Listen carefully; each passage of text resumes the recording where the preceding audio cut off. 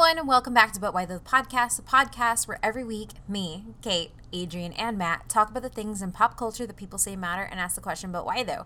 Before we get started, make sure that you rate, review, and subscribe to us on iTunes, Google Podcast, or anywhere you listen to us. It really helps us out, and if you want to support us a little more, head on over to patreon.com/butwhythoughpc. Enjoy the show.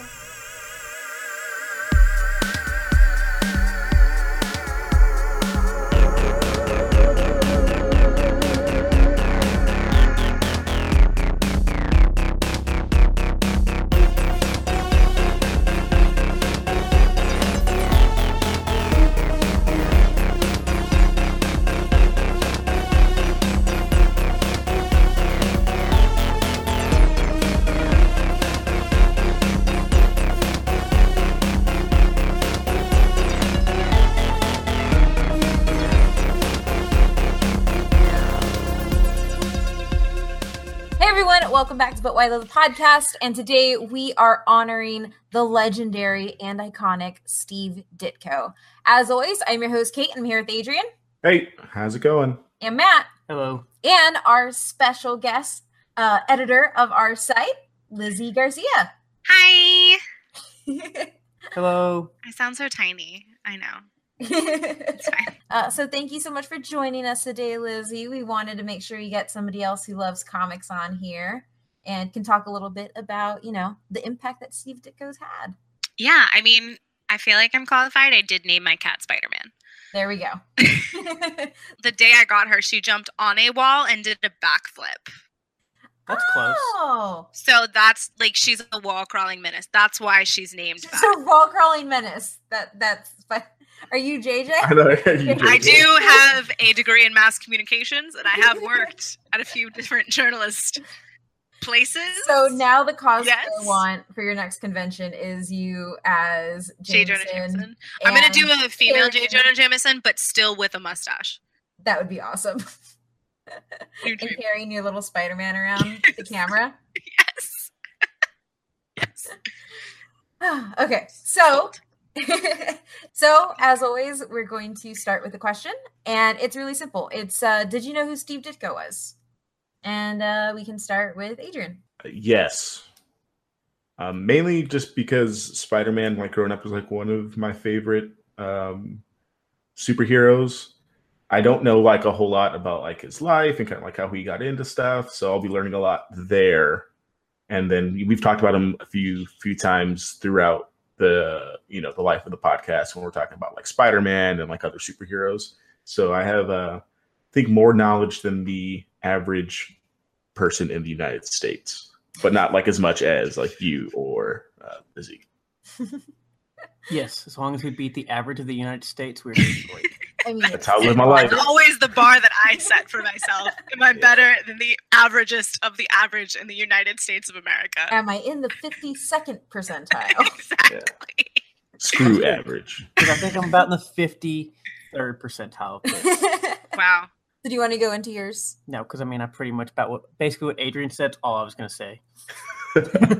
So you're smarter than your average bear. Yes, I knew who he was. I knew Spider-Man. I knew he drew a lot of comics and some other. I think Doctor Strange and some other characters, and that's about where we are. Okay, well, you're about to learn a lot of stuff because he did more than just draw. Dun dun dun! Get ready. How about? I guess I'll go. I love Steve Ditko. His art. So I knew a lot about him, and a lot of the information on how integral he was to the success of Marvel I knew, but I also knew that he's really a name that doesn't come up as much when you talk about the greats of Silver Age, because he usually gets overshadowed by Stan and Jack Kirby. Unfortunately, we'll talk a little bit about that too as we go on. But obviously, Spider-Man is a beloved character of mine. So, Steve. So you in about the 70 percentile range? Yeah, probably about 70. No, I'd say about 75. About 75%. Okay. Yeah. Lizzie? I mean, everybody kind of knows Steve Ditko for Spider-Man. I really love his pseudo 1950s, 1960s futuristic style. He kind of helped pioneer, especially with comics like Doctor Strange. it's also really cool to see how his style still affects modern comics, because it does in a lot of different ways. So I'm a huge fan of space, and he draws really good space. Like he also he had like a love of kind of like a really dry humor, and like you'll see panels where it's like an alien comes in, it's like, I'm abducting you, and the guy's like, okay. It's like I just love that aesthetic, especially pseudo futuristic. So when you mean space, are you talking about like space or space? Like, not like there is space on this table. I think she means like, I mean, like space. The outer space, like Okay. the 1960s was like the emergence of NASA. So there was a okay. That's what I was making sure that it wasn't referring to some no. like art term that I don't understand of like No. space and like abstract thing. I mean, I appreciate how intelligent you think I am. I was there with you, man. I was like, oh man, she's getting real deep into That's what I'm saying. I was like, I don't know anything about art. I mean, he did use his panel space really well in a lot of things. He did have he wasn't afraid of white space, which is impressive, but he also wasn't afraid of outer space. You gotta add that outer part, because I didn't realize that I did, but I will know for future reference. I'm terrible at art. Everybody knows this. I can't draw stick figures. I can't do anything. You can be terrible at art and still appreciate it. Yeah. Terrible at science. You can still appreciate the space, man. It's okay. I mean, I appreciate outer space, but I also look at the physics of that. Just stop talking. All numbers. Okay. So let's move into away from space and into his life. Back to Earth. Yes. That would have been a better transition. That's what I'm here for. Yep. Okay. So Stephen J. Ditko was born on November 2nd, 1927 in Jonestown, Pennsylvania, to first generation Americans of Slavic descent. Inspired by his father's love of newspaper comic strips, particularly Hal Foster's Prince Valiant, Ditko found his interest in comics accelerated by the introduction of the superhero Batman and by Walt Eisner's The Spirit, which appeared in a tabloid-sized comic book insert in Sunday newspapers. So what you need to understand is, like, Ditko's childhood is really in this space of the golden age of comics, of where comics are coming to be more like what we understand nowadays. And we're seeing the emergence of these big name figures and how people look up to writers and artists like him or Stan. He had an equivalent to that for Batman that he really admired, and we'll see how that plays into the rest of his life. So in junior high school, he was a part of a group of students who crafted wooden models of German airplanes to aid civilian World War II aircraft spotters. So he's like always been involved in creating and as well as the military. And when he graduated high school in 1945, he enlisted in the U.S. Army, and he did service in post-war Germany, where he drew comics for the Army newspaper. So he's always been creating. After the Army, he studied under Jerry Robinson, and Jerry Robinson was the artist behind Batman that he really, really admired and was essentially his hero, his Steve Ditko. Ditko is for a lot of artists now. This was in New York City, and he was able to take classes at that school because of the GI Bill at the time. And Robinson helped Ditko actually get a scholarship after his first year, because he saw that Ditko may not have been the best artist in the class, but he had this like unrelenting determination to get better, learn new styles, and really learn how to present himself on the page. And so Jerry Robinson really put everything he could into making sure that Ditko could progress. So Stan Lee actually came to speak in his class while he was the editor of Atlas Comics. And if you don't know out there, Atlas Comics was the precursor to Marvel. So that Atlas Comics leads into Marvel Comics. And in 1953, Ditko started and published his first comic called Paper Romance in Daring Love #1. And after he worked with Joe Simon and Jack Kirby, he started as an inker, but he quickly began learning from Mort Meskin, and this led to him actually owning a lot of the panels. He started as a what? Inker? What is an inker? So an inker is the person who there's usually pencils, which is the actual artist. So the art, and then the inker goes over it with the darker ink because everything is drawn in pencil. So an inker is also, in addition to just basically tracing, they're also adding more shadow and depth. And then a colorist adds the color. Usually, And the letterer. right, and then there's the letterer who add the letters. So depending on the comic, there are artists who always do their own inks, and then there's artists who don't. But like, for example, Jim Lee always works with like the same inker. So they usually are pretty closely. They know each other's styles. Inker is a really great like starting position if you're wanting to be an artist in comics.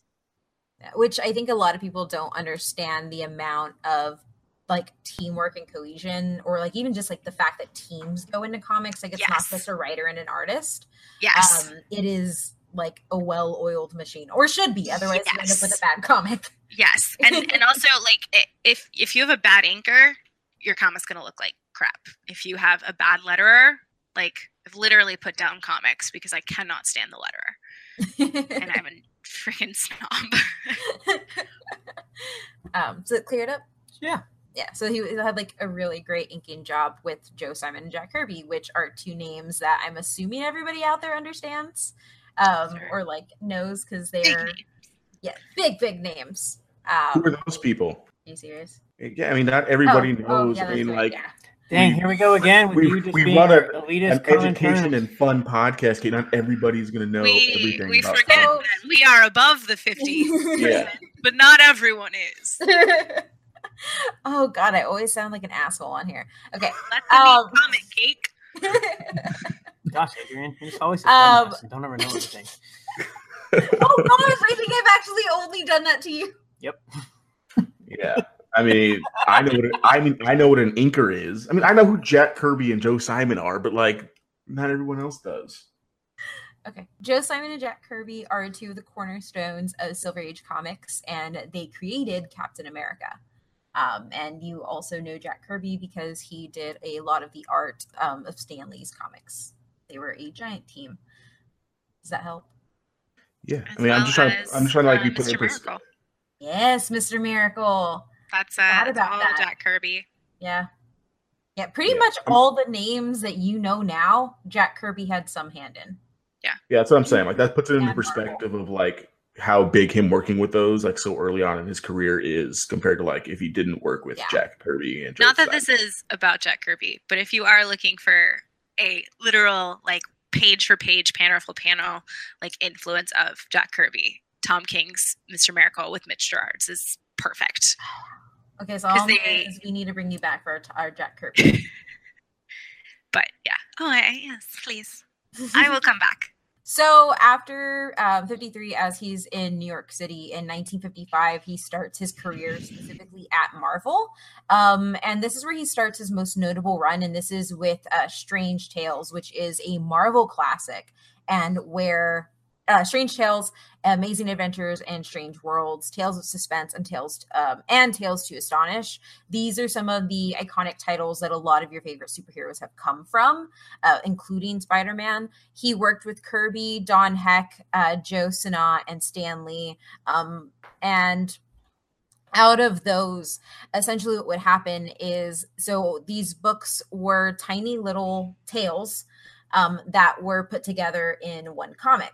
And at the end, what would happen is Stan and Steve would put together a story at the very end that was really self-reflexive. And these became a really, really big hit. And how we end up branching off into Spider-Man. And this is where we start about why those, and really get into how what Ditko did wasn't just like make a character and throw it into the world, but he really guided that character. And he wasn't just an artist.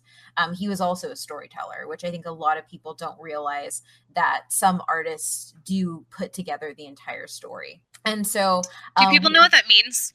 Oh no, but I do have it. I do have Okay. it as the Marvel method in my notes. Because So it is the Marvel method. It is coming back as well, which is Really? surprising me.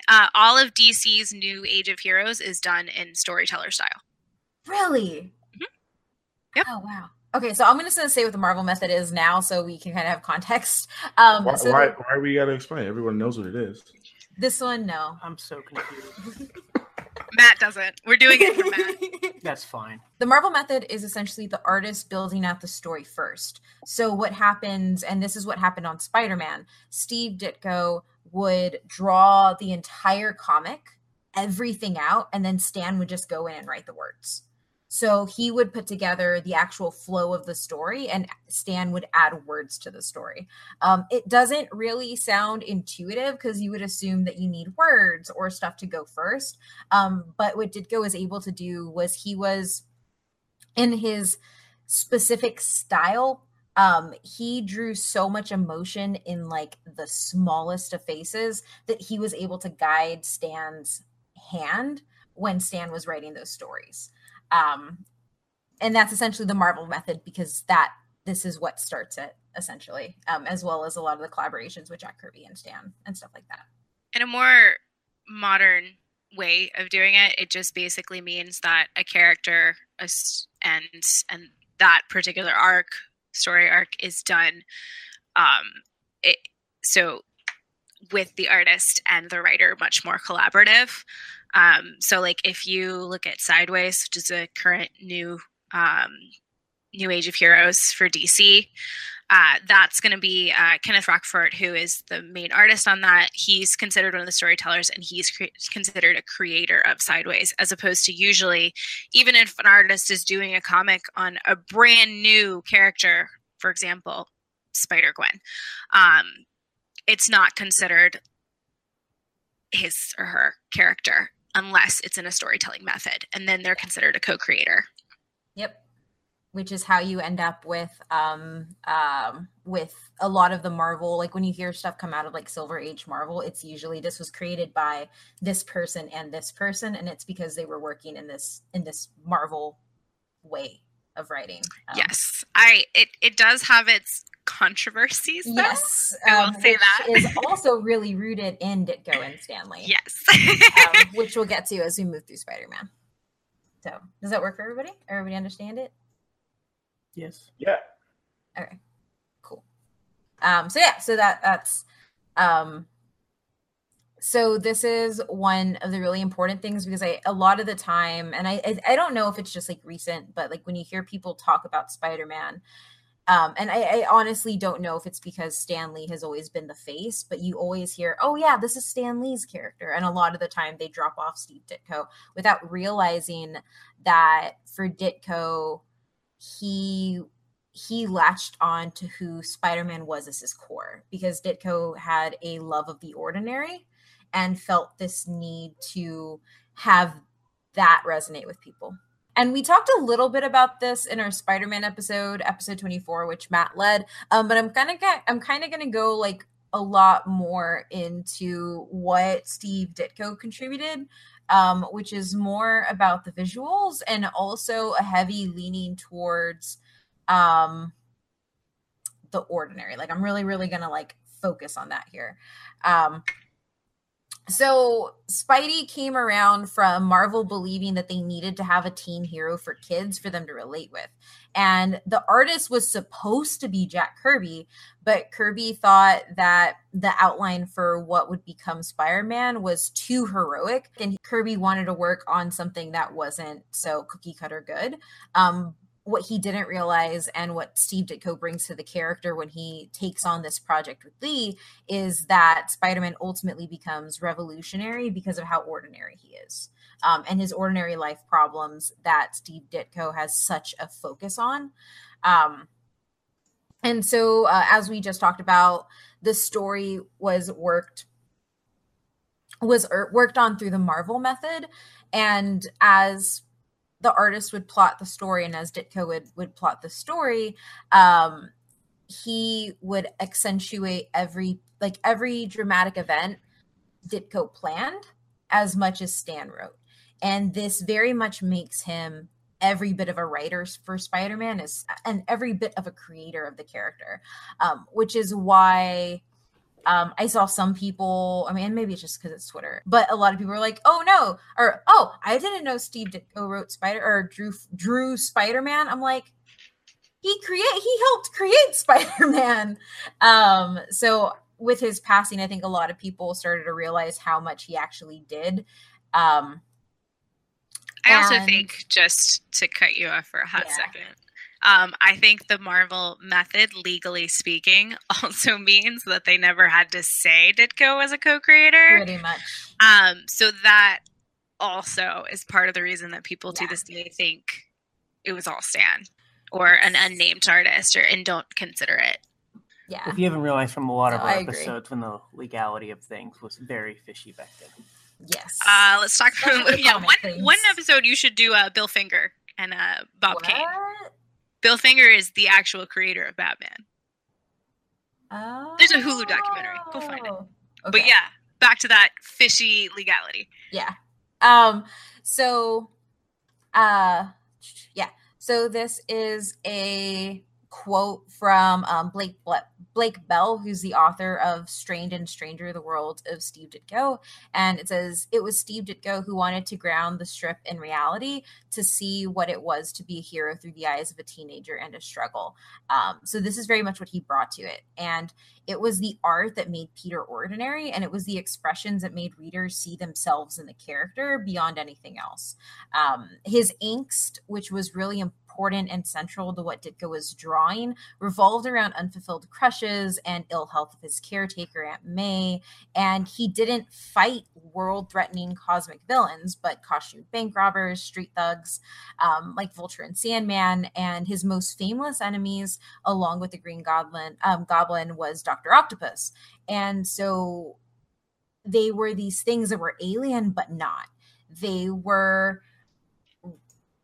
The Spider-Man Rogues Gallery is one of the strongest, and a lot of that has to do with Ditko grounding these characters in humanity, because before Lee would get to them, Ditko had already decided that this was going to be a human. This was going to be a person. It wasn't going to be somebody not from this realm.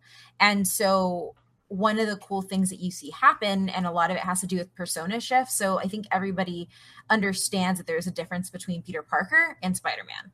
They kind of inhabit two different personalities. And a lot of that has to do with how Ditko drew him, and how Peter was also transformed into something a little bit alien once he covered the entire suit. Or once he put on the suit, because at the time that Ditko drew Spider-Man with his face entirely covered, that was not common at all in comic books. Your hero's face was almost always shown. So that was, or at least a piece of the face. But for Spider-Man to show up with his entire face covered in red and looking so different, that was something that you would usually see with like a villain. So it was really revolutionary for the character in that way. And in fact, the way that he is able to show stark differences in one character, in different characters' moods, is what he became known for and praised, specifically his use. Like, I was looking at some pages of an art book, and they called it like the grotesque faces of Steve Ditko. And that was because he focused on really using real emotions. He didn't dial it down or make it more palatable. If Peter was in pain, he was in pain, and you saw it on his face. And when people were yelling, you saw that on his face. And it makes for beautiful art that is also kind of distressing when you focus in on like a very like close snapshot of like somebody like Osborn and the Green Goblin and stuff like that. So ultimately what happens is Stan Lee was the face of Marvel and all of the characters that he helped create. And some of this is due to Steve Ditko's personality, because Steve Ditko is essentially like a recluse. He did not want to talk to people. He did not want to be involved in a lot of this stuff. But because Stan Lee is such an overwhelming like personality, and this is nothing against Stan, like he's a hype man, he's a showman, like that's who he is. He's a salesman. He's a salesman. Yeah. Peter Parker, alliteration. That's how you can tell You know, like that's what Lee did. And so for a lot of the time, this meant that Lee was like Lizzie said, ended up taking a lot of credit for the work, whether it was purposefully or not purposefully. There is a dynamic between the two that ends up becoming strained. And this is essentially why the Marvel method isn't considered the best, because if you don't have two people working in tandem and really collaboratively, you end up butting heads. And this happened a lot with Steve and Stan. And it was really, really highlighted in the reveal of Electro, which Steve Ditko wanted to highlight the fact that Electro was an ordinary person who had an accident. And so when he's unmasked, you see that he's a human. You see that he's just a guy. And Lee actually put in the line where Spider-Man kind of makes like it's pointless. Like it's this guy is pointless because he's a regular guy. And so you see a lot of this happening in their later issues together, where Ditko would draw a panel a certain way, and because Lee didn't agree with it, would actually write words to kind of like punch down on it a little bit, like really passive aggressive. That being said, Ditko would purposely draw panels that he knew Stan wouldn't like, and this is why the Marvel method is not heralded as the best. Because when you have your writer and your artist competing in that way, it makes it really hard to get stuff done. And it eventually leads to Steve leaving Spider-Man. So ultimately, the Spidey that Ditko helped to create was a hero who was so normal that he stood out against people like Superman and Batman. He wasn't rich. He wasn't loved by everybody. In fact, he's like really reviled by most of the people that he's working with. He was constantly struggling to keep his head above water, whether he was paying rent or being bullied. And he was constantly plagued with really, really bad luck. And like Matt says in our Spidey episode, this was the essence of the character, and Ditko's so basically the complete opposite of what we have now. Yes, like this essence that Ditko put in the character is ultimately what helps Marvel get one up on DC, because at the time they're putting out a lot of the characters that are very similar to each other and very detached from the human experience. And so Spider-Man's human experience, which Ditko drew, is the most important. Ditko ends up leaving in 1966 with very little notice. And a lot of people think that this is because of the fundamental disagreements that I mentioned. But there's not like 100% understanding of why he left. Because I mean, Ditko really didn't talk to people. But the number one disagreement was that Lee wanted everything to be extremely dramatic, and Ditko wanted to focus on making the ordinary scary and extraordinary and deal with that. And this leads to specifically the reason we have Osborn as the Green Goblin is because Ditko wanted it that way. Lee didn't want it that way. He wanted it to be somebody that, like, not a human. He wanted it to actually just be a Green Goblin. And Ditko was like, nope, it's going to be Osborn. And ultimately, as much as Stan Lee didn't agree with that, the Green Goblin is one of the most iconic villains, and a lot of it is because of that connection that he had to Peter. So that kind of is his entire wrap up for like what he did for Spider-Man. He is also, hold on, did I put it down here? Yeah, that's later. But yeah. So any questions, any comments on that piece? Is that why we have the ugly Green Goblin they have now? What do you mean? Have you seen at least in the latest Spider-Man? In the Spider-Man or Peter Parker Spidey? Who writes it? Do you Nobody. know? The latest cartoon. Cartoon. The latest cartoon. The Goblin is basically mutated. I'm thinking comics. I know. I haven't watched the latest Spidey cartoon. I will say last two seasons. It's pretty. I will say Steve Ditko's design of Spider-Man is so good that they have not changed it for like, what is it, like 40, 60 plus years? Like, Yep. that's Incredible. unheard of in comics. Yeah. 60. So Spider-Man came out in 63, I believe. And yeah, that long without a real costume change. That's literally, I can't really think of any, maybe not even, I can't think of anybody else who hasn't really had a costume change that wasn't, I mean, other than, you know, kind of Superman, he has his trunks back. But Yeah. even if you look at original Action Comics, he looks like a stupid goober. Batman too. Batman's wearing like a crew neck sweater. Like, that changed. Yeah. I will say, I like Ditko's Spidey the most because I love the webbing under the arms. It's so good. I do think it's really interesting. Like Spider-Man: Homecoming took a lot from Ditko with the webbing.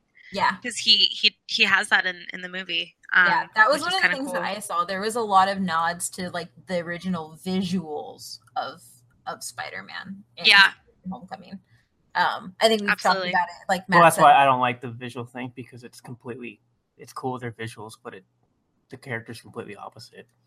Yeah, that's another conversation for another Yeah. day. Yeah.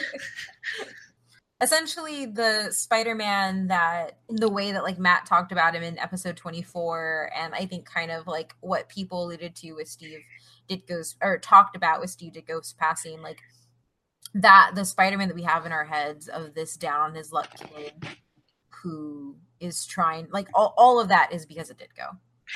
And without him, it wouldn't have been that way. Oh my gosh. She likes the microphone. I'm sorry.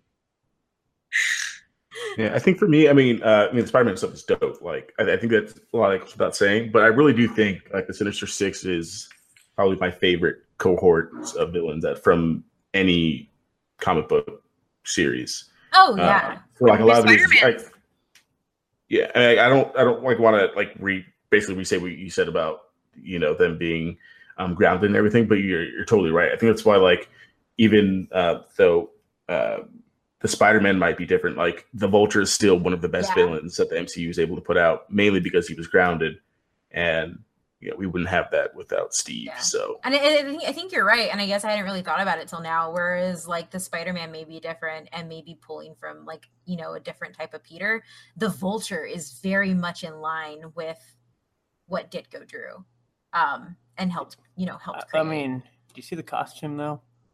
Is that in line with that costume? You I'm think alright with the Vulture's costume. costumes? No, the old costume. No, the Oh, old the old Vulture, costume. the old Vulture costume. I like that. The old Vulture costume looks like Long John's. Yeah, that's what I'm Yes. saying. That's why, because he was talking about the thing, and I was like, I mean, So what happened? I'll take was, the aviator jacket over the long yeah. johns. So what with, happened was they took the Steve Ditko visuals for Spider-Man, but like changed up the Spider-Man, but they like took the ethos of Vulture, but changed up the Vulture visually. I mean, Spider-Man has the best rogues gallery, probably second to that of Batman, which is, it's mostly because of Steve Ditko. Everybody always says now, like, the villain that makes you feel something, you know, the Yeah. villain who has a human experience is one of the best villains, which is why we like MCU Vulture, which is why we like, you know, Batman animated series Mr. Freeze. And that kind of idea of what it is in a villain is Steve Ditko. Like when it comes to Marvel, and I think it's something the MCU is doing now, which they kind of lost with their giant sky beams in like the first two phases of their movies, is coming back to like what I think is the most important villains of the Marvel universe in comics, which is Spider-Man's rogues. Like I don't think that there's any other villains in Marvel that I care for as much, with like save Magneto. Magneto's probably the only like other Marvel villain that I'm like, oh, this is top. But like, yeah, I think you're completely right, Adrian, and I think that's definitely why Vulture works so much like on screen, is because they brought that back to life. I mean, it's also, we talked about this before, and we've even been panels with this whole villain thing of basically a lot of these villains are basically 1 plus a half or 2 to the people. Do you want to explain that? So basically, you look at your villains, basically you do it like a person. So a lot of these villains are basically a person and a half, or basically like equivalent to like a 2 people. Compared to your hero. Yeah, compared to your hero, or compared to your not maybe your average person, but like basically you're a person in general. Yeah, unless you're Superman and you need a god to fight you. Guess what I'm saying? So basically, like Sandman's not going to fight Ugh. Superman, or basically Green Goblin's not is, or even Electro is going to fight Superman because Superman would be like a 10 versus they're probably maybe a 2. Yeah. As far as the scale of what you're doing. That makes sense. Yeah, and the Green Goblin thing makes a whole lot of sense too, because he's not. I mean, like there are like elements that are kind of like grounded, but definitely not like like a Doc Ock or like an Electro. So I could definitely see that. I didn't know that there was that kind of like shade throwing going on behind the scenes. So if it makes sense given like the characters like of themselves. Like it makes sense. And I'll try really hard to find some of those panels. I was reading one of the articles and they were saying that Spider-Man's like not quirky, but like his like jokes and stuff, or like the shade he throws at like villains and stuff when he captures them, like a lot of that can also be attributed can be attributed to Steve Ditko, because essentially most of the time he did something to like make Stan say that, and it was essentially Stan saying it to Ditko, which is like really that was their theory. I don't know if it's correct. I just know that that's how like they view a lot of like the quippy Spider-Man that we know, is because Stan had like legitimate issues with the villains that Ditko was making. I totally thought you were going to say beef. That's so passive aggressive. Like it's worse than like when you like leave a post-it on the fridge that's like, we should all clean the dishes, Sarah. Is there like, I mean, obviously you said that Steve was a recluse, so like I doubt that he talked openly about this, but like does Stan Lee talk openly? Like, no, I don't think we'll ever really know. Steve, I don't think this really. Steve's a dick, and he wrote these bad things. Oh. And I mean, and there's not much he can say, because ultimately Ditko's art and progress in the story is the reason Spider-Man was successful. Well, that's what I'm saying. Basically, both of their legacies are tied to this, and so basically to I guess I don't know what the heck to downplay or fraud against one would obviously hurt yourself in this whole process. So you might as well just never say anything. Yeah, it makes sense. Yeah. That, and like when Stan has talked about, because he's been asked a couple of times, because Steve Ditko really didn't give any interviews, and so when Stan's been asked, he's just been like, "Oh, he was a great guy. We did a lot of great work together." And like typical Stan is like a PR guy, though. He is, and so how to make things work. The only people who would know would probably be like Kirby and Stan and Steve, and 2 out of the 3 have passed, and Stan is like you said, PR guy all the way, so he's not gonna do that. But I mean, so like everything we know is just like from people who worked with them, had been involved with the comic in some way, and it's just kind of built up this big lore. So it's kind of like we can't 100% say that Spider-Man's quippy style is because Stan Lee was extremely passive aggressive, but there are at least 2 instances where that was confirmed as happening. Gotcha. So I just think that all their legacies are so intertwined that there's no point to bring down one. Yeah, you might as well, even if you don't like it, just say great guy and move on. Yeah. Also, Steve Ditko is just he was such a private person. Like even in his later years, when comic historians, people who are literal historians of comics who record the record of comics, he refused to talk to any of them. He refused to talk to a biographer. He just didn't want to.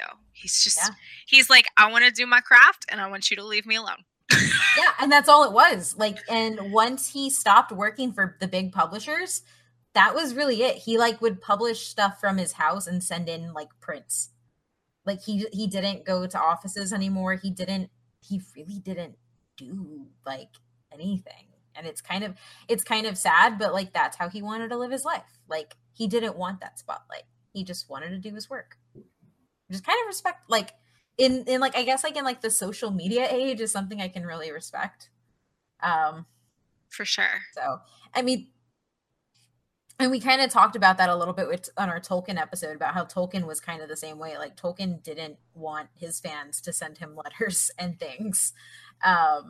But I think those are people who are so like,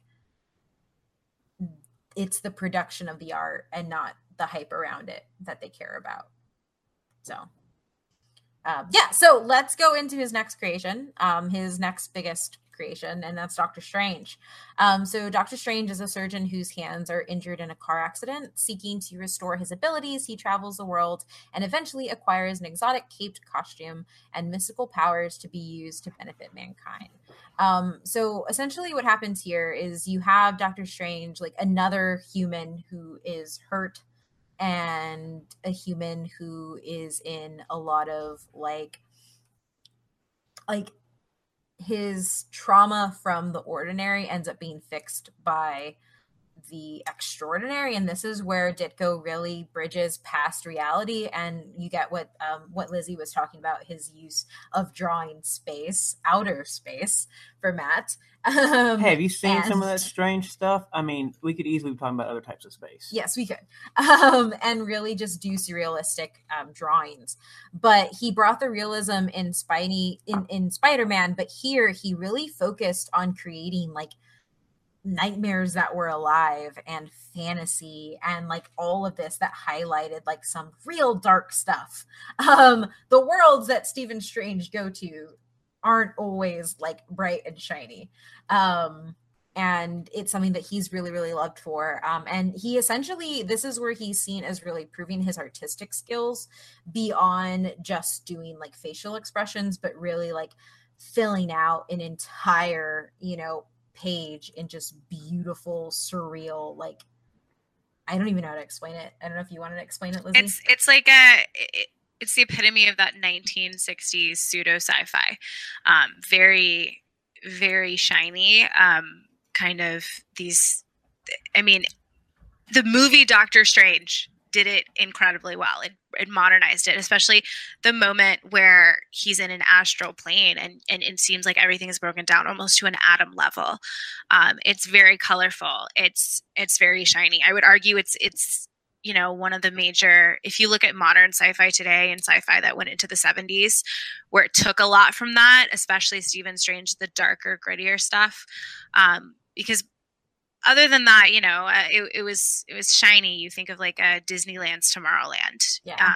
But Stephen Strange, it had a grittiness to it that was very unique, but still kept within that time frame of when it was created. So since we talked about like, because obviously this is the tail end before he left, could that been like a lot of these works going into basically having some of these, basically drawing out his own like unhappiness of being there? I mean, art is how you want to interpret it. I can't verify that yes or no, but I can tell you, Stephen Strange, that book is not that he wasn't creative on Spider-Man, but right. I think he felt like he deserved more freedom on this. And I imagine at some point it was just a breaking point where, whoever it was at Marvel, possibly Stan Lee, said, I don't want to give you this much freedom, and he left. Yeah, because he is. But I mean, that's me putting like a tinfoil hat on. Like, I don't have any confirmation of that. Like that's the hardest thing. Like doing the research for Ditko and stuff. I read a whole bunch of articles because, like, honestly, the Wikipedia page is really, really sparse. It really is not a lot of stuff about him. And a lot of the articles I went into were because it was from like people who did biographies or were trying to do biographies but not able to. Exactly. Please don't come talk to me. Exactly. Like I truly believe that like Steve Ditko, he had like a computer. The only website he would go to is Wikipedia to edit his own page to delete things. Like he just retracted it. And then he was like, I don't want to internet anymore ever again. I could definitely believe that. So eventually Lee and Ditko would take Strange into ever more abstract realms, and in an epic 17-issue story arc, which is Strange Tales number 130 and 146, and this is from 65 to 66 before Ditko leaves. Lee and Ditko introduced the cosmic character of Eternity, who personified the universe and was depicted as a silhouette whose outlines are filled with the cosmos. And this is probably one of the most creative, like Lizzie said, moments of like freedom that Ditko has, and probably most of like the most elaborate work that he's done, and I'll include pictures of this in the show notes because it's really gorgeous. And as historian Bradford W. Wright described, Steve Ditko contributed some of his most surrealistic work to the comic book and gave it a disorienting, hallucinogenic quality. Doctor Strange's adventures took place in bizarre worlds and twisting dimensions that resembled Salvador Dali paintings, inspired by the Pulp Fiction magicians of Stan Lee's childhood, as well as contemporary beat culture. Dr. Strange remarkably predicted the youth counterculture's fascination with Eastern mysticism and psychedelia. Never among Marvel's more popular or accessible characters, Doctor Strange still found a niche audience among an audience seeking a challenging alternative to more conventional superhero fanfare. Which is to say, Doctor Strange was really weird. He had a niche audience. There you go. And the cartoonist and fine artist Seth in 2003 described Ditko's style as oddball for mainstream comics, whereas Kirby's stuff clearly appealed to a boy's sensibility because there was so much raw power. Ditko's work was really delicate and cartoony, and there was a sense of design to it, and you can always recognize anything Ditko designed because it was always flowery. There is a lot of embroidered detail in the art that he produces, which is almost psychedelic. And I would say too, like, one of the things that we know Spider-Man by is he's like, when you look at like hero build, Spider-Man is always like tiny compared to like a giant Captain America, or like even like a Wolverine, or and obviously none of these people are happening at the same time too, as I like mentioned them, but just like the superhero build that you get, like that you see from Cap and Batman and Superman, just like those three in and of themselves, you just have raw power. Whereas Spider-Man is much smaller. Stephen Strange is much smaller. And so you have more focused on the fine details of what those characters can do and how they're drawn and animated versus a very direct style of like, and this isn't to reduce Jack Kirby at all. I think Jack Kirby is an amazing artist, but it's just a very different style. And that's what sets him apart. I have a really weird love for Steve Ditko's Doctor Strange, and I have a weird reason. Doctor Strange is someone, as we've said, he gets in a car accident. He loses his ability to be a surgeon because of his hands.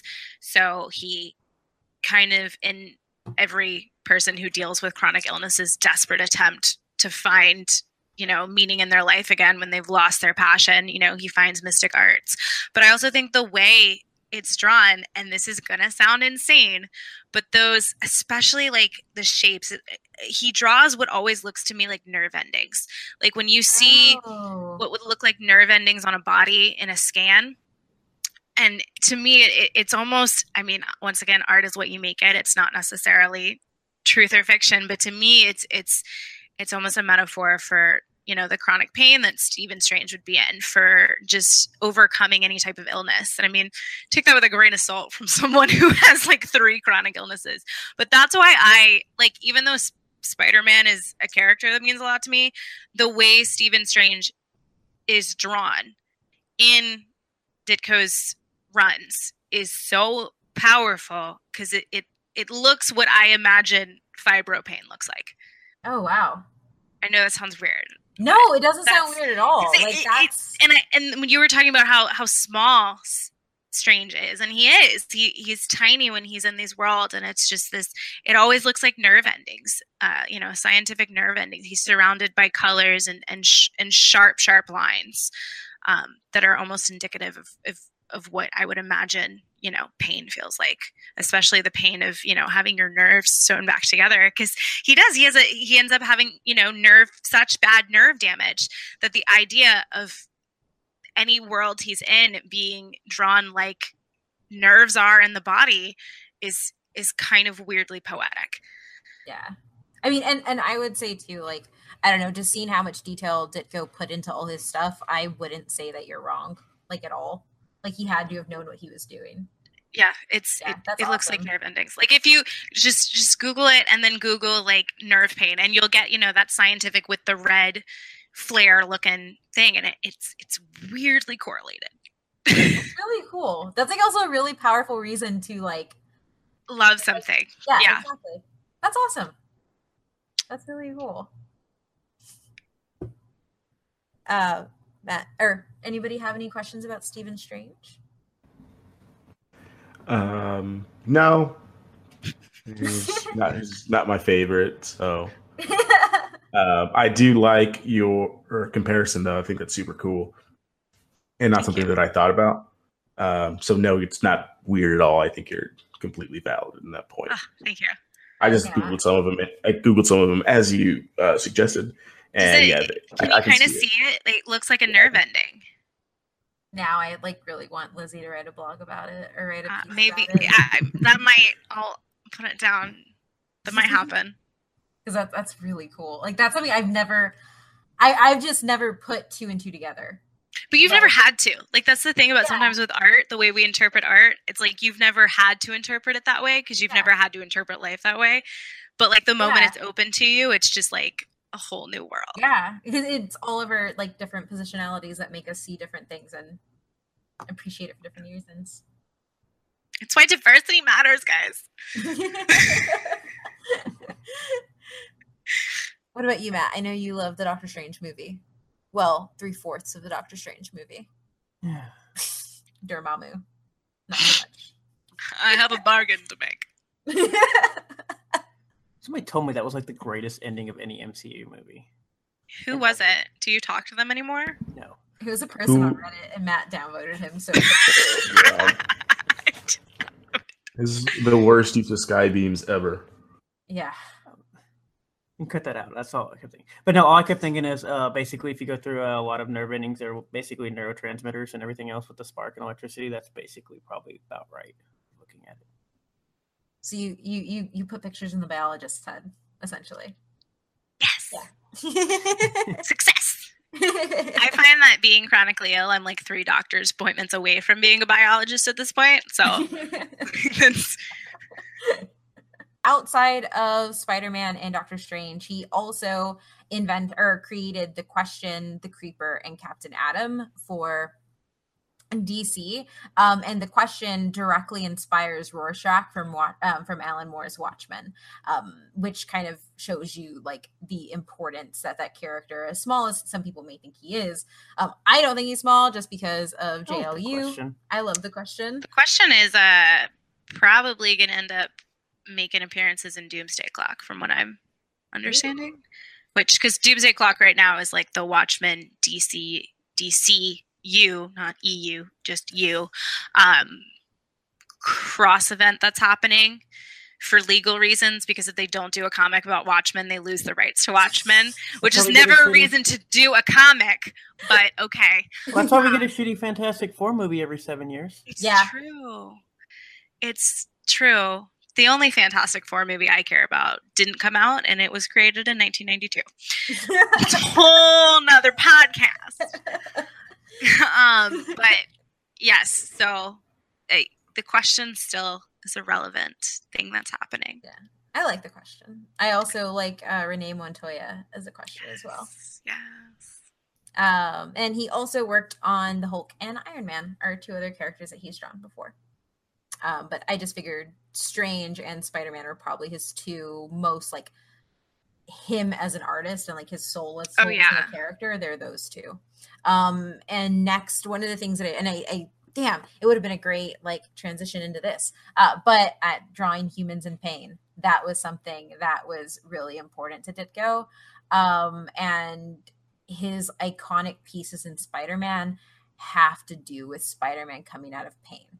And specifically Ditko's ability to I mentioned it before, the grotesque faces, like drawing and animating a face so small to highlight the trauma that they're experiencing is something that was really important to him, and bringing that element of realism was really important as well. And the most iconic panel from Spider-Man as a whole, not even just Steve Ditko, but Spider-Man as a whole, is Spider-Man being crushed by the rubble and pushing it out and coming out water. Of it with the water flowing over him. And that panel has been it's been like recreated in other comics, other Spider-Man comics. It's been almost like, not like Easter egg, but there's moments of it in various Spider-Man movies.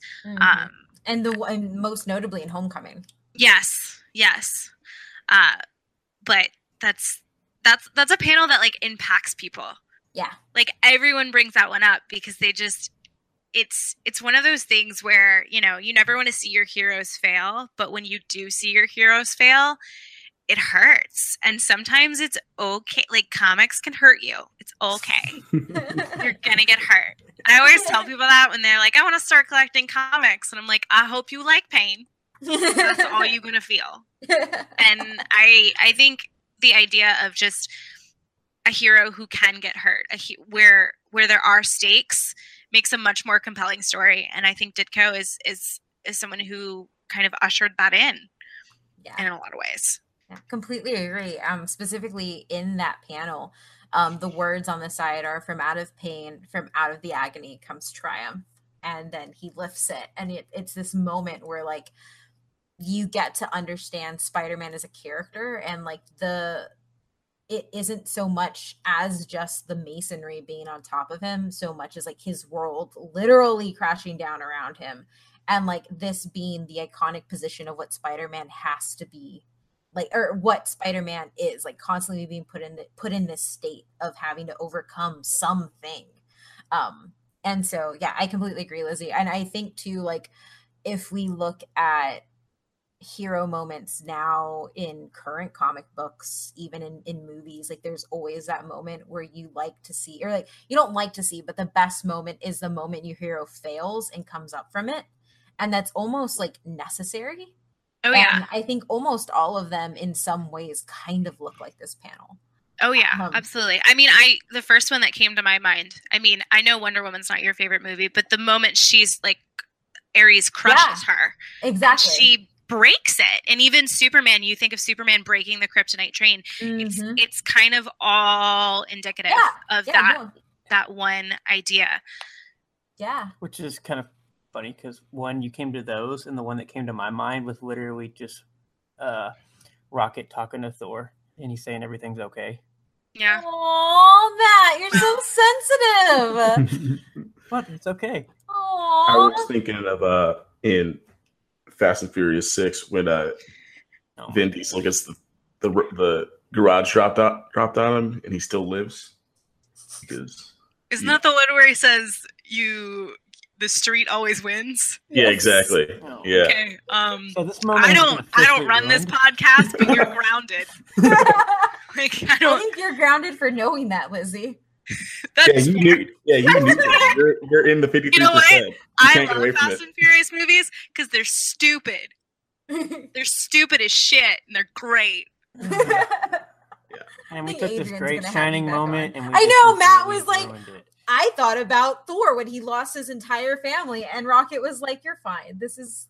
It'll be okay." And then we're like, I thought about the street and its boyfriend Vin Diesel. They almost lost the patriarch in the family, so that's basically the same thing. The Rock's fine. What are you talking about? Oh no, Tyrese, run! Shade. I'm throwing it somewhere. Can't see, but I have thrown shade. That's right. We love the shade. The drama in that is amazing. But yes, Matt, that was a very good use of Thor, and yes, Adrian. Well, everyone was saying their moment. I wanted to say mine. I mean, it is very much Spider-Man-y though. Yeah. Is it? Really? There's rubble crashed on him. He's struggling to stay alive. It's the same thing. I'm trying to be nice because I insulted Adrian earlier. You insulted the listeners, not me. Just so we're clear. Just so we're clear. But why do we insult? Is the new name of this podcast. Thanks for coming, and we'll see you later. Yeah. So from Under the Rubble, we're going to reclaim the podcast. And also a weird thing, because you kept talking about the faces, and I know this is probably wrong, but all I kept thinking about was like, he draws such great thing on small faces, and all I kept thinking was, like, that doesn't really make sense to me. But then I thought of, like, Bean, when they messed up that painting, and he tried to redraw it back, and I was like, I guess a face really does matter. It does matter. Like, think of J. Jonah Jameson without his super angry, exaggerated face. Yeah. Like, it doesn't work. It's not the same. Like, you need that. Also, there's just been a lot of comics where it's like, what is this derp face? Yeah. But also, I appreciate in comics when artists are not afraid to make a character look ugly. Yeah. Steve Ditko was not afraid to make a character look ugly. Because if Yep. you are punching something, you don't look pretty. Like, if you think of Yeah. sports photos, you know, when Serena is mid-swing, when, you know, or, you know, during the Olympics, literally mid-action, they don't look pretty. Yeah. They look like they're focused and they're doing what they have to do. And if you're going for realism art, that's what you need. You need to draw some ugly people. Greg Horn. I was saying, you're talking about, like, Great. drawing ugly people, and all I think I was like the anatomy of, like, when you take those Greg Land. I'm so mean. But yeah, it's I mean, ugly people isn't always anatomy. It's just like ugly faces. Like, they need to look like they're doing things, not Which is top honestly, modeling. So is honestly why I get mad at people making fun of Toby Spider-Man and his faces that he makes in that movie when he's like pained. I'm like, he's pained, guys. Like That's fair. train. But if you make fun of Tobey Maguire's Spider-Man where he's dancing, Oh, that's perfectly fine. I Acceptable. have no problem with any Acceptable. part of it. Spider-Man 3. I pretend like that movie doesn't exist because it would have been a great trilogy without it. it would have been a great trilogy. A great 2 movies. Yeah, it would have been a great trilogy. But yeah. So One of these days, I still think if you add an extra 20 minutes and then try to look at this from a pseudo lens, I think you can still possibly get an okay movie out of it. no, Matt, no, you can't. And we're Okay. never Yeah, after the like gallon of tequila that I can buy, yeah. everything looks great. I mean, it's not like Justice League bad, but it's What? not Batman. It's not Batman. We're v not Superman going bad. there. I'll watch Spider-Man 3 before Over I watch Justice League? over Justice League. I Oh would, yes, I would I- too, actually. I went. and Batman v Superman. Oh, But I'll Batman also v watch Green Superman. Lantern. I over fell those two as asleep well, in Batman so. v Superman, and I woke up and we were in a desert, and I was very confused. Justice League, I went in and I was like, "This is going to be horrible," and then I was like, "Oh God, that was so fun and horrible." I did the same thing with Suicide Squad. I went in and I was like, "This is going to be garbage," and then I left like April Ludgate in Parks and Rec, and I was like, "Man, I love garbage." At least you understand you love garbage. I mean, I'm the not good going to part. defend those movies. They deserve no defense. They deserve everything they get. I was But quite much like I enjoy The Real Housewives of Orange County, I also enjoy Justice League. I mean, Oh, Spider-Man that's 3. hilarious. yeah. I made my cat watch Spider-Man 3 and she was upset. yeah, but we're did you try to calling like jump Animal out the Control. window when you put on Justice League? She doesn't care. I didn't force her to watch it. I don't know. I haven't seen it since theaters, so No. I'd have to buy it. Release the Snyder Cut. God. It's just going to be like bees. So to end like the humans in pain part of like his artistic influence and like for this book, why though I wanted to use a quote. So there was a kind of tormented elegance to the way that his characters stood. To the way his characters stood, the way they bent their hands. His characters always looked very, very highly strung. They always looked as if they were on the edge of some kind of revelation or breakdown. There was something a bit feverish about Steve Ditko. And this is from Alan Moore of Watchmen fame. And that is essentially like that sums up everything that we've talked about to this point, right? Like it's summed up Doctor Strange. It's really summed up everything. I think And I Doctor think it's Strange, important. Steve Ditko's Doctor Strange is like a rheumatoid arthritis fever dream. Like it just looks painful and it looks uncomfortable and creepy and it's beautiful. That's awesome. Put that on a shirt. Rheumatoid arthritis Fever dream. That's my new band name. Called a bit. Mine now. And then to close it out, ultimately he's an enigma. He was an enigma, and he kind of still is. Sadly, Steve Ditko passed away really recently, and I can't find an exact date because he actually passed away in his house or in his apartment and was found later. So he essentially his entire life, he just didn't want people to be around him. And I don't want to get into his politics and stuff because there's stuff there too, but ultimately, like, his work spoke for him, and his work has stood the test of time.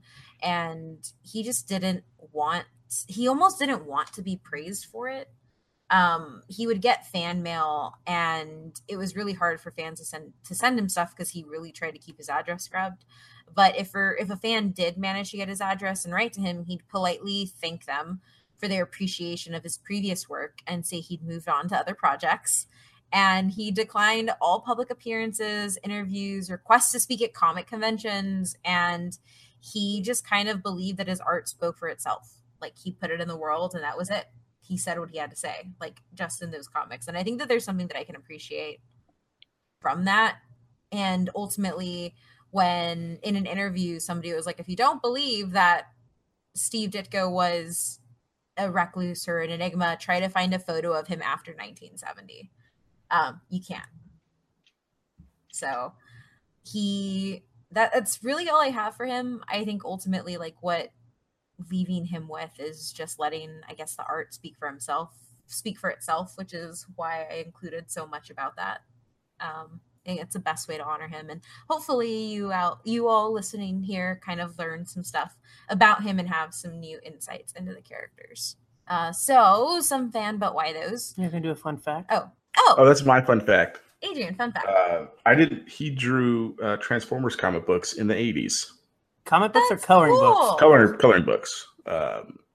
Yeah. I mean, they're like very like simple and stuff, but I just thought it was interesting. Because when he passed, like the Transformers Twitter or something like that, like tweeted something about it. And I was like, what? I didn't know this. That's really cool, and I want one. They're probably not cheap. No, they're probably not. Okay, so let's go ahead and go into the but why those. But why those? The fan but why those. So this is from @Schweitzerman on Twitter. The co-creation of Spider-Man and his rogues and creating one of the greatest moments in comic book history. I saw Spider-Man Homecoming in theaters 3 times, and each time I wept during the scene where Peter had to lift the fallen masonry. That was Ditko's genius. Another reason why he matters to me is partially because he wasn't as well known as other artists. I'd go to a convention and always hear people talking about Kirby, Romita, Miller, etc. I seemed to be the only one waving the flag for Steve Ditko at times. It was wonderful that people are recognizing his work and contributions to the medium, but I wish it didn't take him dying for that to happen. But then again, the end of Ditko's life is probably just the beginning for him being immortal. Artists come and go, but Steve Ditko will be forever. That's such a really nice one. And this is from @CJ Writes Things. He helped create a character that resonates with me on so many levels and partly inspired me to take up a career as a writer. This is from @Kiernan Robinson. Spider-Man was my first superhero comic. I read the Silver Age stuff religiously. Steve Ditko's work gave me an image of what comic books should look like and what heroism should aspire to be. This is from @Flatter_you. Jason, he's been on our show before. He's amazing and a patron. In a sea of overpowered, hypermasculine, in a sea of overpowered, hypermasculine, I'm the best there is superheroes. Spider-Man was a human first from the beginning. He drew Spider-Man books to be different from the rest with more natural colors and real emotions. From Amazing Fantasy number 15's last pages to ASM number 33. And this is from @PhilDL616, Phil Lindsay. His costume design for Spidey and figure drawing shaped the way I draw. When I first started sketching for fun, he's a big part of why Spider-Man is special, in my opinion. And from at Gatsu083 or 083, Spider-Man is an inspirational figure to me. No Ditko, no Spider-Man. And I think that's it. Pretty sure that's it. Yeah. So those are our fan, but why those? And I guess, guys, last thoughts on Steve Ditko. I think part of the reason he was so much of a recluse is because he did this art for himself. He understood that it affected people, but at the same time, I think in a lot of ways, he didn't want someone's opinion of the art to affect why he was doing it. Because I think when someone is so, not necessarily closed off, but not necessarily as open to talk, because I think it's hard to talk to fans because you're just like, it's overwhelming. And so it's kind of understandable, and I can respect it in a way. This idea of I created this art to further a story I believed in, and if people accept that, people do. If they don't, they don't. It's almost like he didn't care about the accolades, and I think that's something that's very respectable. Yeah, which is about kind of what I was going to say, because kind of like when we summed up Tolkien, of basically he lived in his own little world, and so basically he just kind of drew in his own world and stuck and did what he wanted to and didn't worry about anybody else. Yeah. And I will say, I mean, it's sad because like the one, but why those said that we're just now getting to this because he died, which is sad and all, but it is one of those, this is kind of the way he wanted it. Yeah, for sure. So it's not, I mean, as much as people do need to speak more about him and everything, and people know about him per se, but it also one of those, he made sure that's how it was. Yeah. Yeah. Yeah, I mean, I think our fan, but why those, I think, put it perfectly about his kind of cultural influence and things like that. I mean, Spider-Man universe, I guess, is probably like the biggest one for me, just because Spider-Man the animated series is like my jam when I was little, and I wouldn't have that without Steve. So I mean, y'all are gonna say it better than I can, but like he's great. I didn't know he was that much of a recluse. But I think, like Matt said, the dude lived his life the way he wanted to live it. And, like, is there really anything better than that? And if you're wondering, you can find the Transformers coloring books from 1984 to 1986 for, like, $30 on eBay. That's not that bad. That's not that bad. Not that bad. This is how I get a whole bunch of coloring books in my house. Yeah. Yeah, for me, when I was doing, it was hard to it was hard to take notes because I just kept reading articles and just getting into the, I don't know, just getting into the mindset that Steve Ditko was and his purposes behind making Spider-Man the way he was, or how making Strange the way he was. Like, those are the things I like in my heroes and in my villains. Like, that pain and that anguish and that hurt and that ordinary piece to them.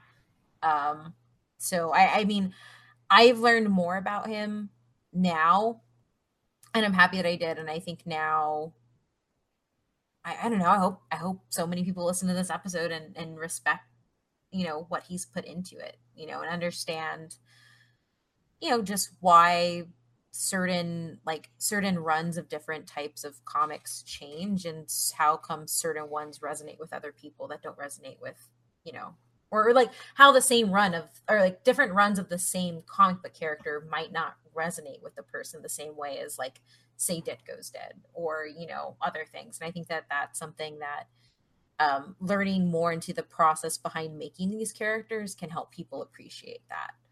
Because they do have a specific thing that they're trying to elicit in their work.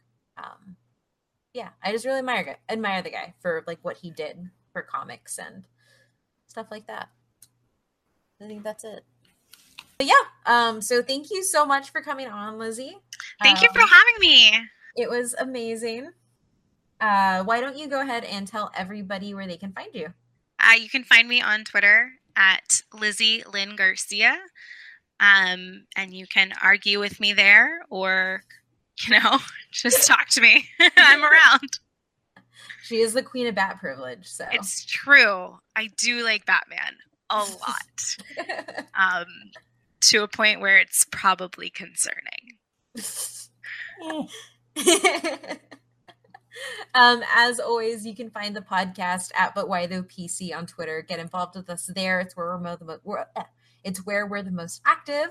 And make sure you rate, review, and subscribe to us on iTunes, Apple Podcasts, Google Podcasts, wherever you're listening to this right now. It really helps us out and helps other people find us. And you can find me at Oh My Myth Randier on Twitter. Adrian? Yeah, you can find me on Twitter at SuperRuiz93, SuperRuiz93. Thank you, Lizzie, so much for coming. When the Hobbs and movie comes out, you're going to come back and we're going to talk about it. Okay. I'll mark it on my calendar. I feel like pressure. Adrian just loves talking Fast and the Furious things. I'm fine with that. Yeah, it works. Matt? What? I'm just good. That ruined everything. He's like, don't find me. I'm alone now.